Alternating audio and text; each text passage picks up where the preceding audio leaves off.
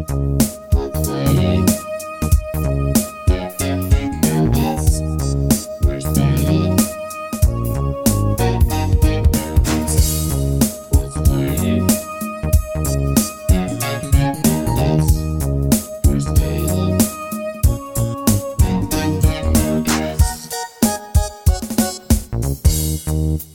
there, bogus listeners. Thanks for tuning in to this week's episode of the Forever Bogus Podcast. And it's me, your rerun boy, B-Boy Bogus Bryce, a.k.a. Mr. Bryce's, staring at the beautiful eyes of my best friend, Jamie Killsby, a.k.a. Hey, what's up? It's J-Dog, Baby Blue Eyes, your favorite rapper for the lunch school middle table. Well, the lunch school middle table. The lunch school. Okay. Let me take that over. All right. Take two. Hey, no, don't cut it. I'm not going to cut it. Just leave it. Take two. Hey, what's up? It's Baby Blue Eyes, J-Dog, your favorite rapper from the middle school lunch table. I'm in your feed. I got what you need. I love that. We're keeping that from now on. We're going to isolate that and just use that from now on. Yeah, because I'm not going to be able to do that again. That was tough. Well, thank you so much for tuning in to this rerun episode of the Forever Bogus Podcast this week. It is still winter, last time I looked out the window, and we thought it would be fun to do a rerun episode while we are still on hiatus, creating all that great nostalgic content for the remainder of the season. And we decided we're going to talk about the infamous Nickelodeon film from 2000 called Snow Day! That is right. Yeah, I think if you're a regular listener and you know, you're a listener of a lot of podcasts, maybe you listen to several, and you see rerun, you're gonna go, oh, rerun, ugh, what? No. This is one to listen to. I don't think this one got enough love on our initial upload. Well, it did initially premiere in December of 2018, so this is over 2 years ago, and I'm sure a lot of people have either forgotten about this episode or have never heard it. Because if you listen to, our first couple episodes of the season, you will come to find out that all of our previous episodes were taken down. So this episode went to the ether, and a lot of people do not remember this or never heard it. Finally, here's an opportunity to listen to that. Yeah, it's one of those things, man, where gosh, it's 2018. So listen to our voices and hear what it sounds like to not know about a pandemic. We don't even know. We have no idea about the pandemic. I know. I feel like both of us have gotten so much more mature. Our voices have gotten lower in 2020. Yeah. I don't know what's up with that. Maybe our balls have dropped a little more. I don't know. It's interesting. Because I was yanking on them every day. I was pulling them further. Part of your morning routine. You know what would be a fun game, listener out there? I listen to this episode, okay? And see when you could spot my seasonal depression coming up. Yeah, I think it's throughout the entire episode. I'm the same way, and we may even comment on that. We may. I am.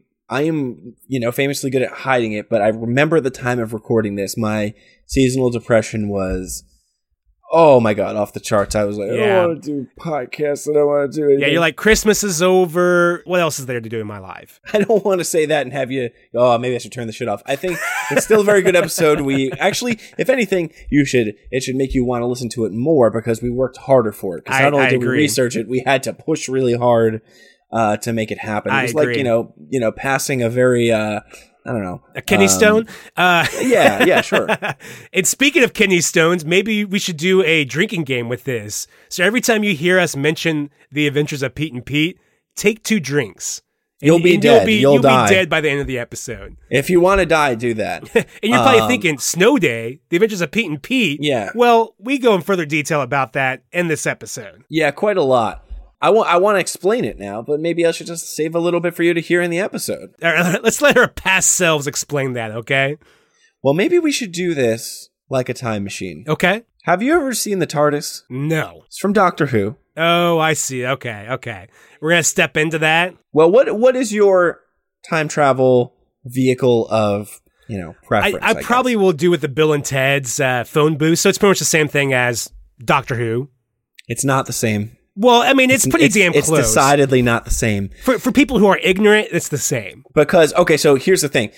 Bill and Ted was supposed to be in a van because they're a band. Okay, that would make sense. they started production on that movie before Back to the Future, but didn't finish until after Back to the Future. Okay. And then the producer said, that's pretty close to that other car. Too similar. We got to change that. Yeah. So they used the phone booth.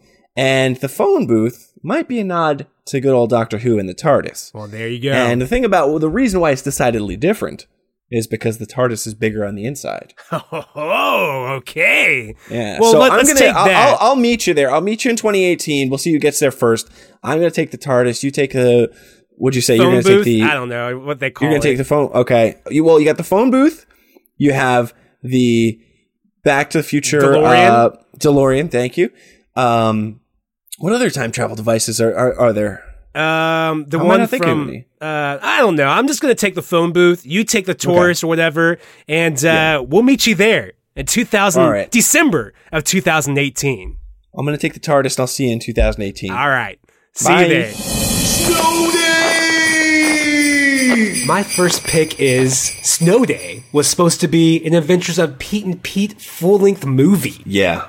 That's pretty big. Yeah. It's crazy to imagine the universe that we would have lived in if that came to fruition. If that actually happened. Yeah. I think a lot of things would happen. I don't think we would go to war in Iraq. I don't think George W. Bush would be our president at that time. A lot would have happened. We'd probably still be wearing flannel and stuff like that. Hey, you know what? A lot of people are, so maybe they're living in a different parallel universe or something. So close to the end of the third and final season of The Adventures of Pete and Pete, writers Will McRobb and Chris Viscard were pitching like a full-length movie idea to Nickelodeon.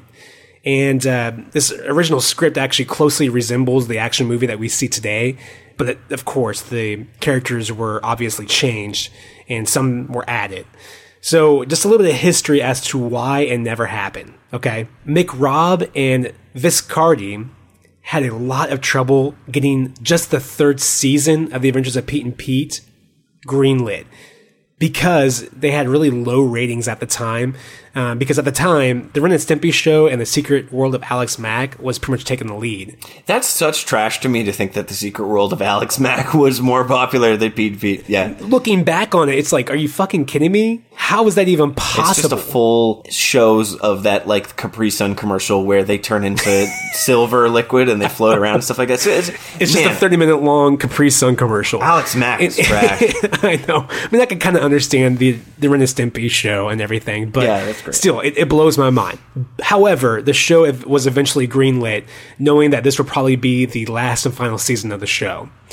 However, McRobb and Viscardi had something planned to either help revamp the show or end the series on a high note with a full-length feature. So, in 1995, they pitched the script to the executives at Nickelodeon, and they seemed to be really on board with it.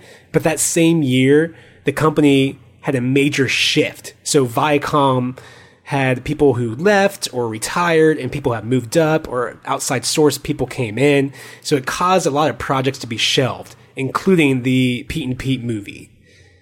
So the series ended and everyone went their separate ways until the script was resurfaced 4 years later. So this is 1999. Mm-hmm. Nickelodeon was in the midst of creating their own movies and their own content to put into theaters, and they found this script to be perfect for the next feature film. Yeah. So McRobb and Viscardi were both called in to help push the script forward.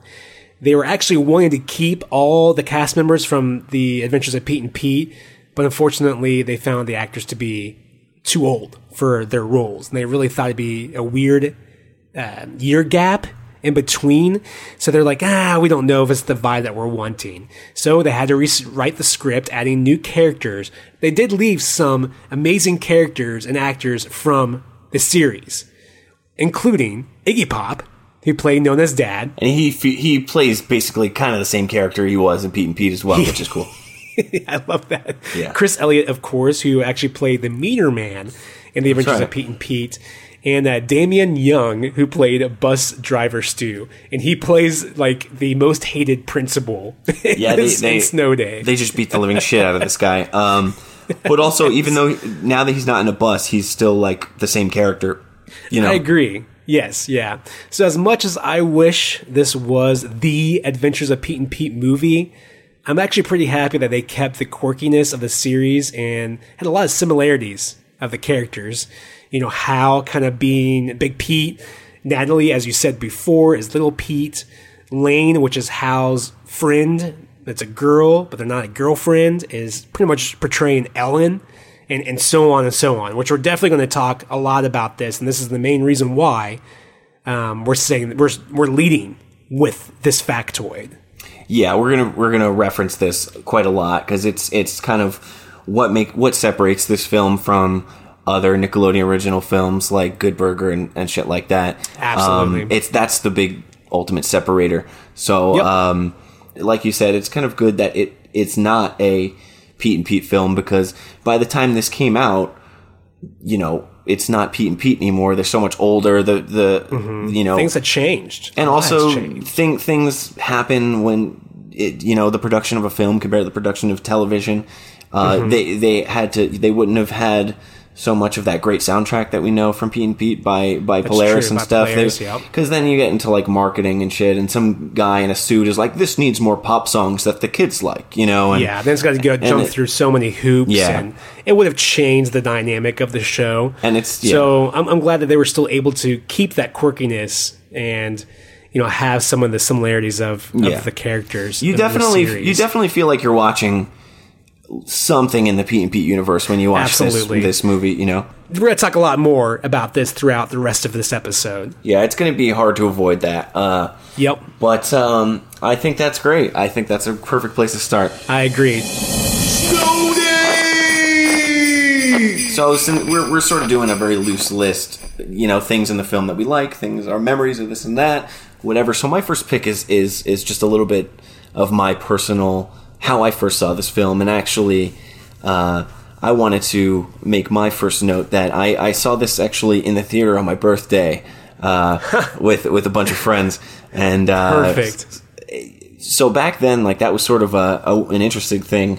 It's like kids would sort of copy each other's birthday party ideas, kind of thing. Like, so if somebody, I don't know, it was weird. Like in late elementary school, if somebody had like a popular birthday party, a bunch of other people would sort of have the same kind for their birthday. Like I remember 4th grade was sort of the year of the indoor swimming pool party, and there was one good one, and then everybody else had one, and then so that was the same thing. So this year, the movie theater was a big one, and I got to go to some birthday parties to see Rush Hour. Is one of them. So when my birthday came around, my birthday's in March.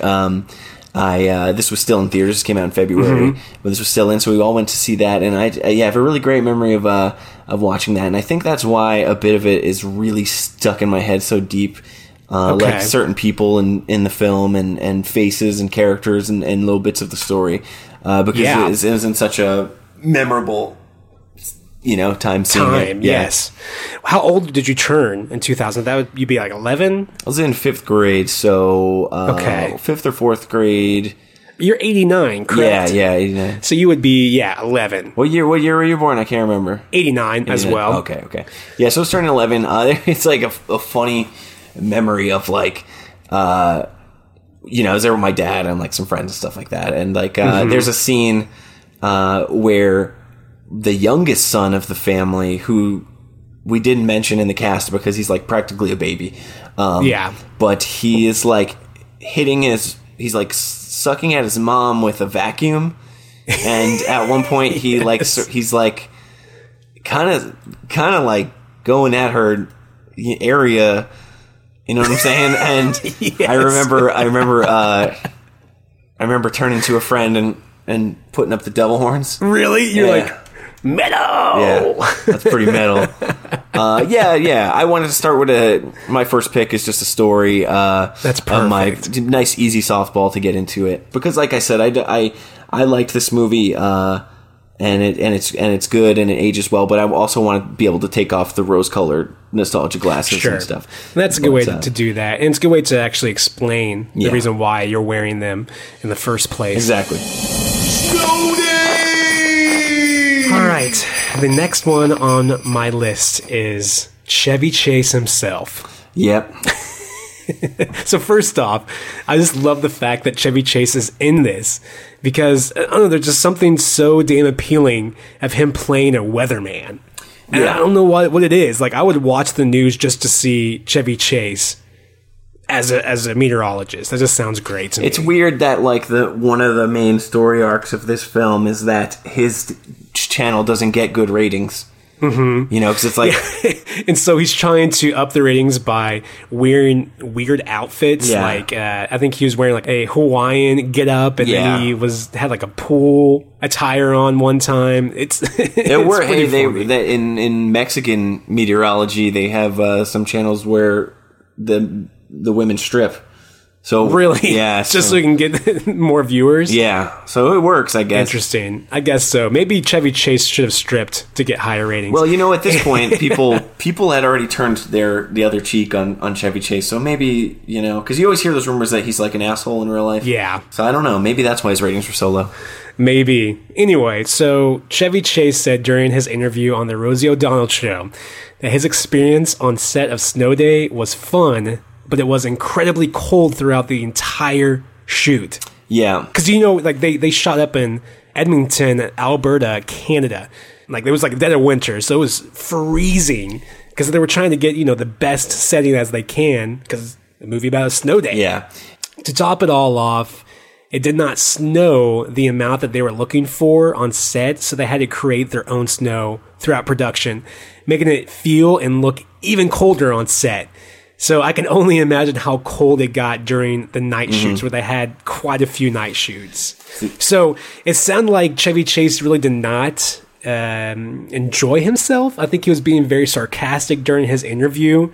And I think a lot of people saw that because the mayor of the town that they shot at actually wrote to the Rosie O'Donnell Show expressing the annoyance of the entire townfolk during the entire shoot. So apparently the small, quiet town became a chaotic mess when Hollywood plowed, literally, through town, upsetting almost all the citizens in the process. See, you know, I'm glad that you brought this up. I'm glad you brought this section up because I read this, and this is sort of like a weird little piece of history with this movie that I don't really know what the right answer is because, you know, I saw that Chevy Chase goes on Rosie O'Donnell and he says, like, it was freezing. I didn't have a good time making the movie. And then there's the thing about the mayor followed up with that. But one of the things that came out was like the mayor and a bunch of the other cast came out after that interview and said, actually, it was like 55 degrees the whole time, and we had to... Yeah, it was like kind of unseasonably warm, and we had to make all this fake snow, so I don't know what he's complaining so much about. I did not read that. I kind of wish I went a little bit more in depth with my research there. I didn't realize it was that warm. But you know, it did not look that way on film. No, they did really good with it, and obviously it's going to be colder in the night shots too. Yes. Another thing with Chevy Chase was like, I watched this interview with all the kids in the film, like, promoting the film when it was coming out, and Josh Peck was like, it was his first movie, and he's really he's pretty young in this movie, but especially when you see how he talks when he's not acting, you're like, oh, he's a little kid. He's still young. Yeah.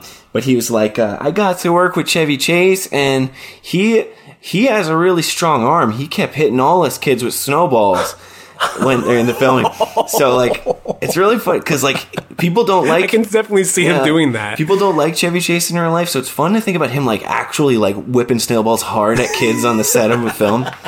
That's pretty rad. Yeah.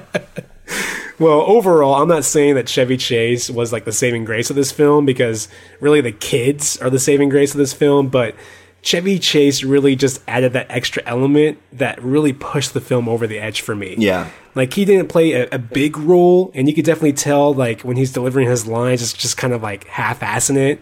But this is where a majority of the film's money went to, just to have his face in the film. I'm glad you said that because he didn't put the film over the edge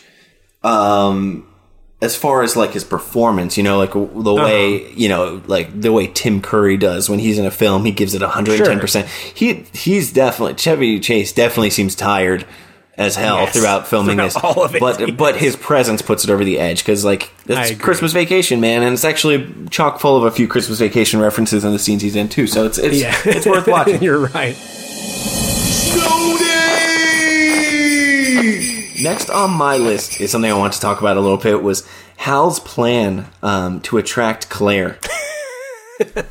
Which is absolutely absurd. Yeah, it's bonkers. It was bonkers, and like, even it's almost cringy actually, because okay, all right. So here's why I opened with saying such a light point in my previous point where I said, oh, my first point is that I went and saw it on my birthday, because I do like this film, but here's me taking off the nostalgia rose-colored glasses. You're officially taking them off. Okay. Hal is thinking he's going to waste this whole snow day chasing down this girl who is like the most popular girl in the town, and apparently like maybe even the state, because you know there's a whole group of men outside of her house like, yes. Pick me, Claire, shouting her name and trying to get her attention. So, yes. But he's never spoken to her before. Hal has never spoken to Claire before. Yeah, I think you should preface this by he's obsessed with her and still has yet to talk to her. He's problematically obsessed with her. This is like a character that like should maybe be in jail or something if he was a little bit. I don't know. It's not. That's the reason why he's not the main character in my eyes, because I don't sympathize with him. I don't think like, I hope he wins her. I'm like, you're a fucking creep. Yeah, and you're so head over heels for somebody you do not know. Let's kind of break down the list of like what he does to get her attention. Yeah. So when he wants to get her attention, he has found her bracelet because she's a swimmer. So he found her ankle bracelet at the swimming pool, and you think that's going to be the big thing to like pull her over. So, okay, whatever. Mm-hmm. He finds out by looking through a window with a bunch of other men looking through a window that she watches his dad's TV station. So he goes over to his dad and he hijacks that and he says, Claire, you don't know me, but it's a snow day and anything could happen. Right. It's like, you fucking weird idiot. Yes. And like her ex-boyfriend would say, I think they had broken up that day or the day before. So that's the reason why all the men were after her, was watching the same TV station and saw this. So obviously he's going to get his ass kicked. And then, so he still hasn't spoken to her in person. He's never spoken to her before. She doesn't even know he exists before he called her out on TV. And then she's ice skating and he hijacked, with the help of his friend. By the way, we'll go into that relationship. He's a more fucking idiot. Yes. But he hijacks the radio station and he gets over the speaker. He says, this, like some kind of bullshit that you see, like, this is for a very special girl, Claire. And he puts it on. It's like, she's still never spoken to you face to face. Yeah, she does not know who you are. I mean, his last big thing that he planned was the bracelet ankle bracelet he found of hers at the pool had a whale on it. Mm-hmm. And so he goes into a big field that's still covered in snow and he digs out the silhouette of a whale that's like 50 feet across. It's huge. And he's going to show it to her. What? Yeah, why would you spend your entire day doing that? That's me taking off the rose-colored glasses, because I don't sympathize for him at all. I don't know if I'm supposed to, actually. I don't know if I'm... I don't know either. It's confusing. Maybe because you know what? This is written by really competent people who have, as we know, we talked about Pete and Pete stuff, have given us really good stuff. Maybe we're not supposed to feel sympathy for him. And maybe we're supposed to... Right. Maybe we're... Because, like... All right. He's, spoiler alert for this 20-year-old Nickelodeon movie. He's the girl. Lane is his friend, who's a girl who follows him around through the whole film and helps him through all these weird missions to get Claire's attention. And so obviously, from the beginning of the film, you're like, come on, dude, it's Lane. Lane's the one for you. Dude. Come on. So yeah. Maybe you're not supposed to think that, you're sympathetic for him and his thing for Claire or whatever. But I don't know. I just thought like it was worth outlining. Okay. It's a good point. It's a good point. And I'm going to kind of tie it back with the Adventures of Pete and Pete, because I see Big Pete completely blowing off Little Pete to run after a girl that he doesn't really truly know, but thinks there could be some sort of relationship because he's attracted to her. Yeah. So I could definitely kind of see that in the light of the Adventures of Pete and Pete, but then also kind of fell flat as the movie progressed. Yeah. Because at the end, you finally realize, okay, he's made the connection finally, that just like how Big Pete would, that he's more into his friend Lane that knows everything about, rather than this gorgeous looking Claire girl. Yeah, so much of the movie is spent on his trials and tribulations to get Claire's attention, and I don't feel for him or sympathize with him through any of it because, one, you see Lane and you're like, like within the first 30 seconds of the film, you go, oh, Lane's the one. Like, she's the pull one. your head out of your ass. And then you're watching him do this shit the whole time, and you're not like, oh, I hope he gets her. You're kind of like, dude, stop. So that's, yeah. That's kind of a whole thing. Actually, with that being said, the film is kind of like a mix of two Pete and Pete episodes, a mix of a couple Pete and Pete episodes, but it reminds me a bit of the Halloweenies episode because, you know, his little sister is like, you know, this is it. We talked about this for years. We're going to make it so we have two, you know. Same thing with that Halloweenies episode. Little Pete is like, this, we're going to hit every... Yes. And so it reminds me a lot about that. I could not mention that, like, you know, rewatching this film, I didn't think about that at all as a kid when I saw it in theaters, but, like, rewatching that, I was like, this dude is... I don't know if he's supposed to be making me cringe, but, like, he's making me cringe. Yes, it's thrown in your face. I'd love to know if that was on purpose or not. Maybe we'll find out. We'll write Will and Chris. Yeah. Snow Day! My next pick is the Snow Pile Fort. Yeah. Oh. Now, let me set the scene here, okay? Especially for those who have a vague memory of this film. So, we find Hell's sister Natalie walking up this huge pile of snow. It's like a snow mountain. And she's carrying what appears to be like a beanbag chair or something. And you also notice that there's like an odd orange cable running alongside her up into the mound. And then once she gets to the top, she jumps. And you're like, what is she jumping off this snow mountain or something? But she's actually jumping into a slide, which reveals this amazing snow fort. Hell yeah. Now, this snow fort is fully equipped with everything you'll need in 2000. It had string lights, a stack of comic books, a TV set, a video game console, which, I don't know, I couldn't really tell. It seemed like N64 graphics. It could have been a Dreamcast or N64. Could have been. One of those two. Well, we'll go with Dreamcast. Yeah. I think Dreamcast is fun for this film.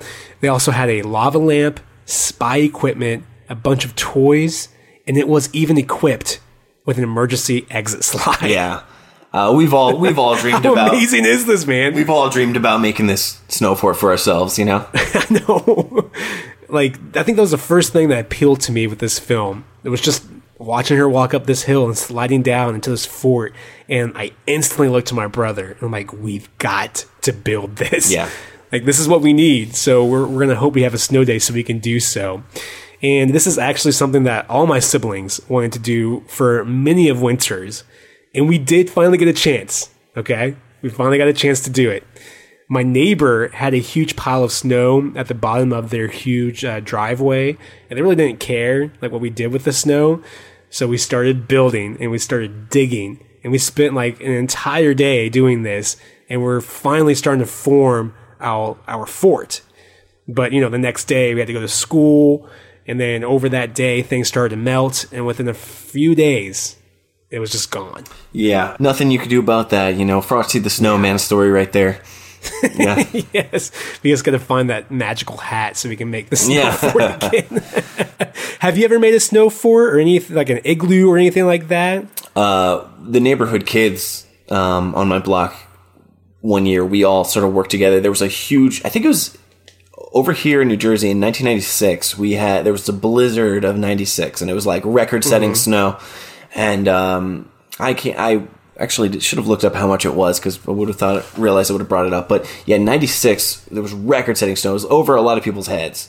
And so when the plows came, it got even higher, and it was compact. So you could dig into it and make like tunnels and stuff like that. So the neighborhood kids in 96 built basically this whole system of tunnels and caverns going from house to house. No way. Yeah, it was really like elaborate and cool.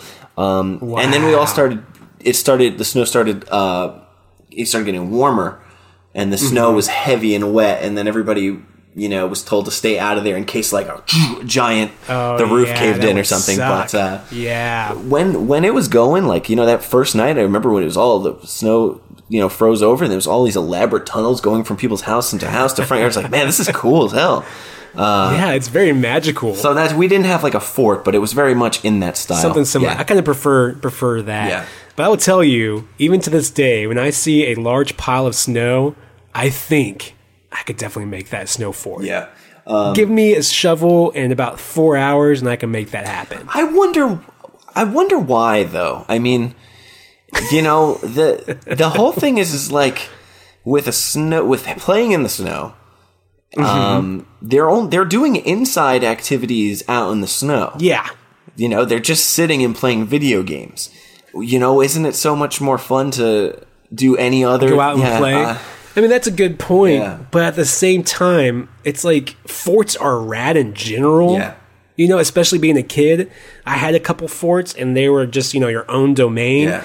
But just the thought of creating your own fort out of snow and just hanging out inside is just so appealing. Even to me now, it's very appealing. You just get a hot box in it too. Yeah, there we go. Snow Day!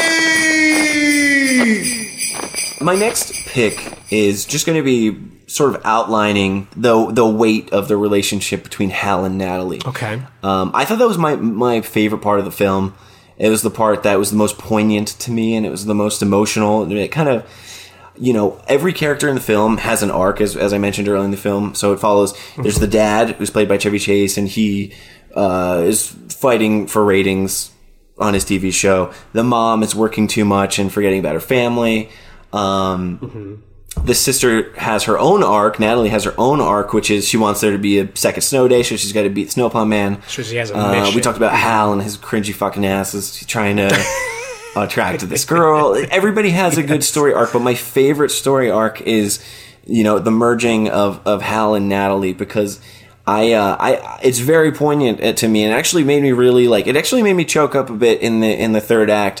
I don't know if that's just subjective because I've been there. I have a sister that's 10 years younger than me, so I lived an exact relationship being when we're both young. Like I was 12, 13, and she was 2 and 3, and hanging out all the time. And then when I got a little bit older than that, I was just thinking about, I want to do my own thing and skateboarding and stay away from me and stuff like that. You had your own personality, you had your own things. Yeah. And so kind of separate that way.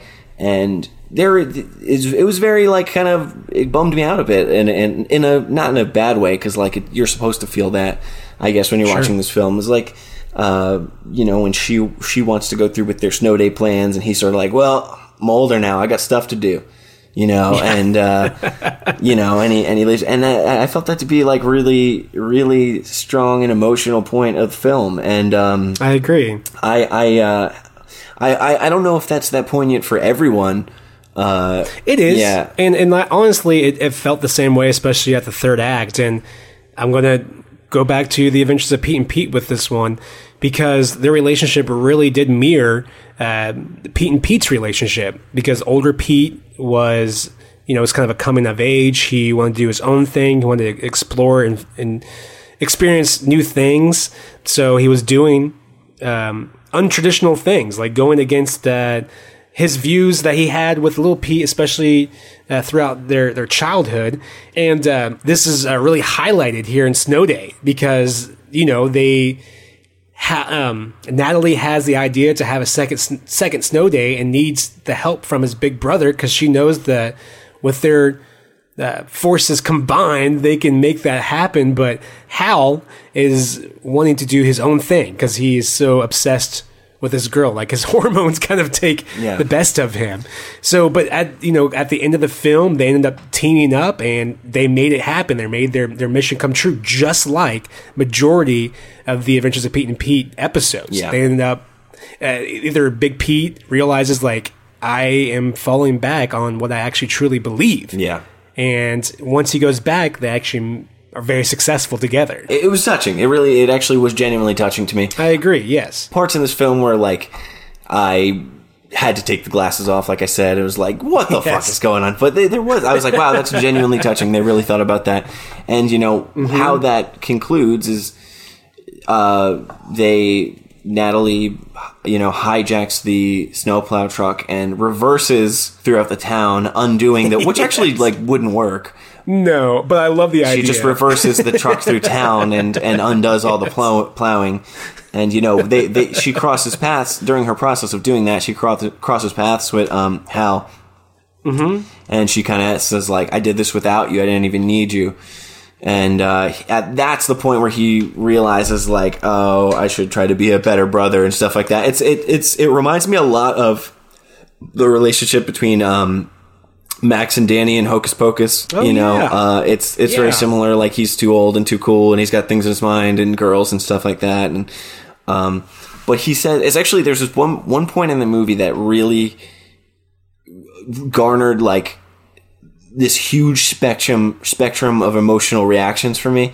Was so when they meet up and he realizes maybe I should be a better older brother or something like that, and he says to her hey, since we have another snow day tomorrow, you think you want to hang out tomorrow? And she just kind of smiles and waves, and that actually that made me tear up a bit. Actually, I love that. Yes. But then it was funny because I watching that, I actually teared up. But then she started reversing in the snowplow, and I'm like, she just stole a fucking snowplow, and you're just gonna let her go? So, in the same moment, I teared up, and I went, what the fuck? Wait a second. Yeah. It was, really two ends of the spectrum that I felt in that scene. But, yeah, that's their relationship is my favorite part of the film. It relates to, I relate to it personally, and I feel even if you don't, it's still very, poignant and emotional and cool. And, in fact, the big payoff of the film is when he realizes that his best friend is the girl that he should be going after. And but for me, the way bigger payoff was him realizing that he should be a better older brother than Natalie. Yep. But, different strokes for different folks. That was my favorite part of the film. Snow Day! So my second to last pick here, Jamie, is Hal's radical action figures. Yeah, dude. So for those who may not know what I'm talking about, Hal owns these I guess they're rare action figures that he had in this really cool display case in his room. And they're apparently from the TV series Moltar, which definitely sounds like a He-Man storyline, right? Yeah. The figures are based off of He-Man and Thundercats. They're supposed to look like some combination of the two. And actually, as a matter of fact... I don't know. It kind of seemed like it was a mashup between, Tekken and Street Fighter characters. Well, they were supposed to be vintage and collectible. And this was in 99, 2000. So you presume that they're a little bit older. So it would be in the early 80s, yeah. I know what figures they're made out of, but I'll let you go and I'll add that towards the end. Okay, that sounds good. So these figures were designed and sculpted by the infamous special effects artist Chris Bridges. Yeah. Do you recognize this name? I can't say I do, honestly. That's okay. He did some work on Blade 2, Saw 3 and 4, that Dawn of the Dead remake, 300... That's just to name a few. So he has worked on some pretty big budget films. So long story short, Natalie and her friends are trying to stop the evil snowplow man from plowing their town. So they get a second snow day, as you said before. And after many failed attempts, Natalie is kind of just thrown in the towel. And you see Natalie going into Hal's room to put Moltar away because that's kind of her companion when Hal is not there. Moltar and the rest of the gang that's in the display case somehow magically comes to life, giving Natalie a word of encouragement to help complete her mission. You remember this part? Yeah, absolutely. And it almost made me at this point, I was wondering, I realized I was overanalyzing it at that point because I was like, is Natalie a psychopath? Is this not happening at all? And she said, It's something deeper about Natalie here. No. So this scene definitely incorporates stop motion with the toys, which definitely reminds me of Action League Now. Yeah. From Complete. Oh yeah, definitely. I used to make my own Action League movies, but my hands were in the shot and everything like that. It wasn't. It wasn't stop motion at all. I was just filming myself playing with toys. Do you still own those? I do actually. Yes. Oh, dude, I want to see them. my grandmother has a big collection of VHS tapes of family events and stuff like that. And every Thanksgiving or Christmas or something, people start breaking them out and putting them in the VCR. Awesome. And they'd get to those, and I'm like, can you guys turn this off? Really? You're embarrassed? This is just me playing with toys. Can you please? Because I'm being like super serious too. I'm not trying to be funny. Like I'm trying to make like a super space opera. And oh man. So I've got so sick of that. Now I don't care because I'm like going to be fucking 30, so I don't care. But when I was like 16 and that was happening, I would get so irked by it that I actually hijacked all the tapes so it wouldn't happen. Really? Yeah, when no one was looking, I took them all. So I have them all my movies, but whatever. Yeah, we should digitalize that because I want to watch them. Yeah, actually, I wanted to expand on the action figures too. So when I saw that you picked that one as one of your options, it's like, son of a bitch. They just really stood out to me. I don't know why. I'm a sucker for action figures, and these in particular, their design work is pretty well done, and I really like the rad display case that they're kept in house room. Yeah, we haven't really talked about anything on the podcast that would have given me an opportunity to bring it up, but like I'm a big action figure collector and big action figure guy to this day, especially when I was a kid, but even to this day I still like I'll go out hunting for stuff and keep things mint on card and stuff. So that was big for me, just to be, anytime I see an action figure in a movie, I'm like trying to figure out what it is and stuff. And so when I was a kid, I wanted to figure out what toys they were, because I thought that maybe they were like an actual line or something. But they're just supposed to look like Masters of the Universe, and you could tell that way because she holds her hand up like the way he holds the power sword in Masters of the Universe. And she says, "Listen to the wind." In the same, it's definitely an homage to in the same cadence as he says, "I have the power." Yep. So it's definitely supposed to be He-Man.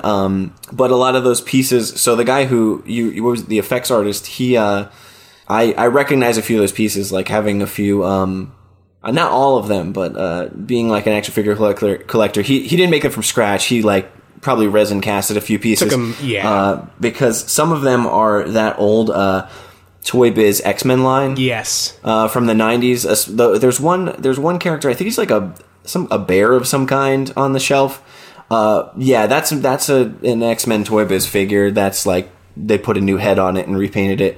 Oh yes, I know which one you're talking about. So, yes. But no, I love those. And as a matter of fact, like it's weirdly something that was a big part of the movie for me, and because I, as a kid, another thing too, like action figures were always a big part of snow days for me. Growing up, I kind of played this like weird game that like I would wake up and when I saw there was snow, I would like throw a bunch out the window from my room upstairs and have them like sink into the snow. And then the game I would play would be sort of like I was going on like a rescue mission or something like that. So, That's fun. Equating action figures to snow days and Masters of the Universe. And it was right at my alley. It's a good part of the film. It all ties in for you. Yeah. So the most important thing about this pick for me is just I love how the action figures play like a superhero figure for the kids. Kind of like how Artie, the strongest man in the world, did for Little Pete. And on that note, I digress about these action figures. Snow Day! My next to last pick is I just kind of wanted to talk about the soundtrack a bit and my personal memories and how this is a big thing that separates it from the Adventures of Pete and Pete. Definitely. But anyway, here's a personal memory with the soundtrack. The big hit of the soundtrack is Another Dumb Blonde, it's called. Yes. And one of these times we were driving, my wife and I were driving before she was my wife, we were driving to Salem, Massachusetts from our home in New Jersey, and we got stuck behind an exploded pasta truck. What? There was we were just in like 8 hour, like an incredible amount of traffic for hours and hours and hours, and we were sort of looping this soundtrack, and she was telling me how much she loved this single Another Dumb Blonde back when she was that age, which is funny because I watched this movie, but like being a boy, I didn't think about that song or the soundtrack at all. But she spent a lot of time on that single on the in this soundtrack. So we listened to that song like quite a few times while we were in traffic, and when we got up to the accident, it was an exploded pasta truck in the road, and there was pasta everywhere. There was rigatoni everywhere.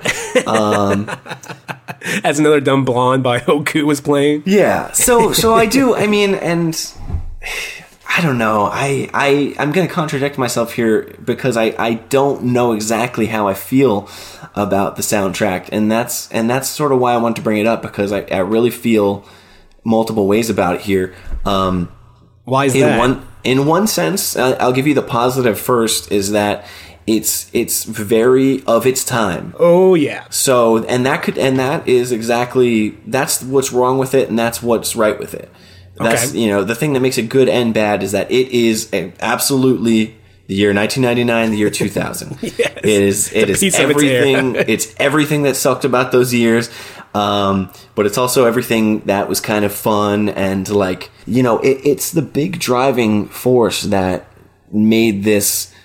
If this show is lesser than Pete and Pete, which you can argue for or against, the soundtrack is what makes it lesser.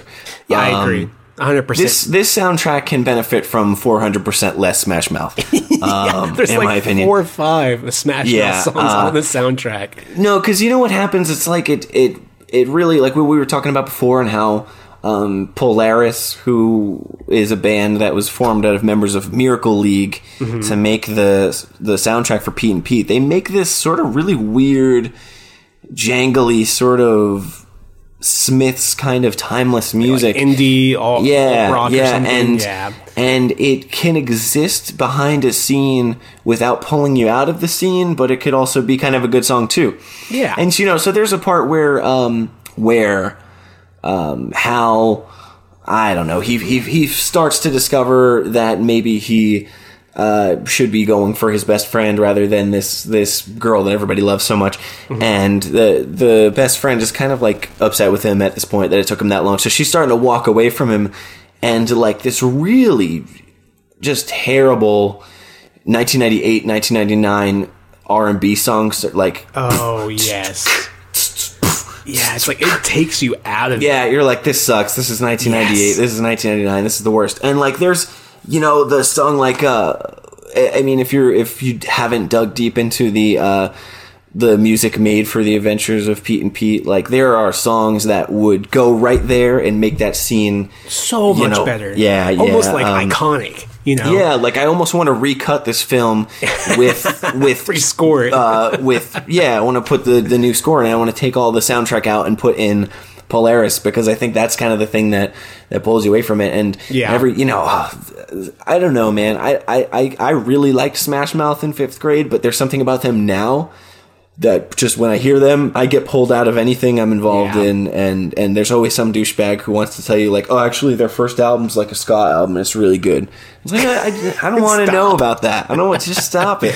I know. And then like the rest of the soundtrack consists of like LFO, the Mighty Mighty Boss Tones, the Hippos, Boyzone, even 98 Degrees. Like, I feel like it goes kind of downhill. Yeah, it's very late 90s. You're really making me lean to the side to dislike this soundtrack. Yeah, and I didn't want to do that. I wasn't trying to convince you, but it's one of those things that but that's what it is. That's why film in a big studio or a studio that's owned by a bigger production company and stuff like that, it just, art kind of gets lost in marketing, because you got some guy in a suit who's like, no, we need this song and we need this and we need this, and you get stuck with something that's really of its time, and sometimes that's a good thing and other times that's a bad thing. Like, I don't know, I don't necessarily need to hear in this case. What do you think? Is it good or bad? This is the final verdict. What do you think? Gosh, when we become, as a society, openly nostalgic about the early 2000s, we're gonna love this soundtrack. But we're not there yet, so it's like still kind of ugly and pulls you out of it a bit, and awkward. I'm gonna say it's awkward. That's the way I would describe the soundtrack. It's awkward. Yeah. It's really awkward, and there's a lot of times where there are scenes that should be really emotional, and I get pulled out of them because they just put like some another really Smash Mouth song like over it. Oh god, yeah. Come on. It's exactly, like, what are you doing? They're making out. Please. Well, very interesting point, man. I'm glad you brought that up, and I highly encourage you to just check out the soundtrack. Even if you haven't seen the film, I would definitely just how awkward it is for yourself. Also, judging by the way that nostalgia works, like, you know, it's the year right now. It's 2018 going on 2019. Everybody's pretty pumped on like mid 90s nostalgia. Mm-hmm. So in a couple years, when we're all pumped on 2000s nostalgia, this will be really cool. This. Yeah, people will be really excited about this.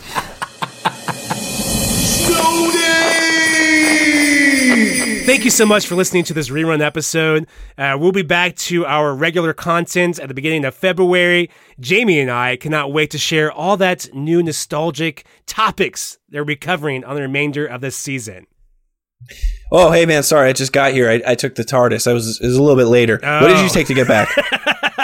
All right, but they know. They've heard it. It's no big deal. You can catch it in the replay, okay?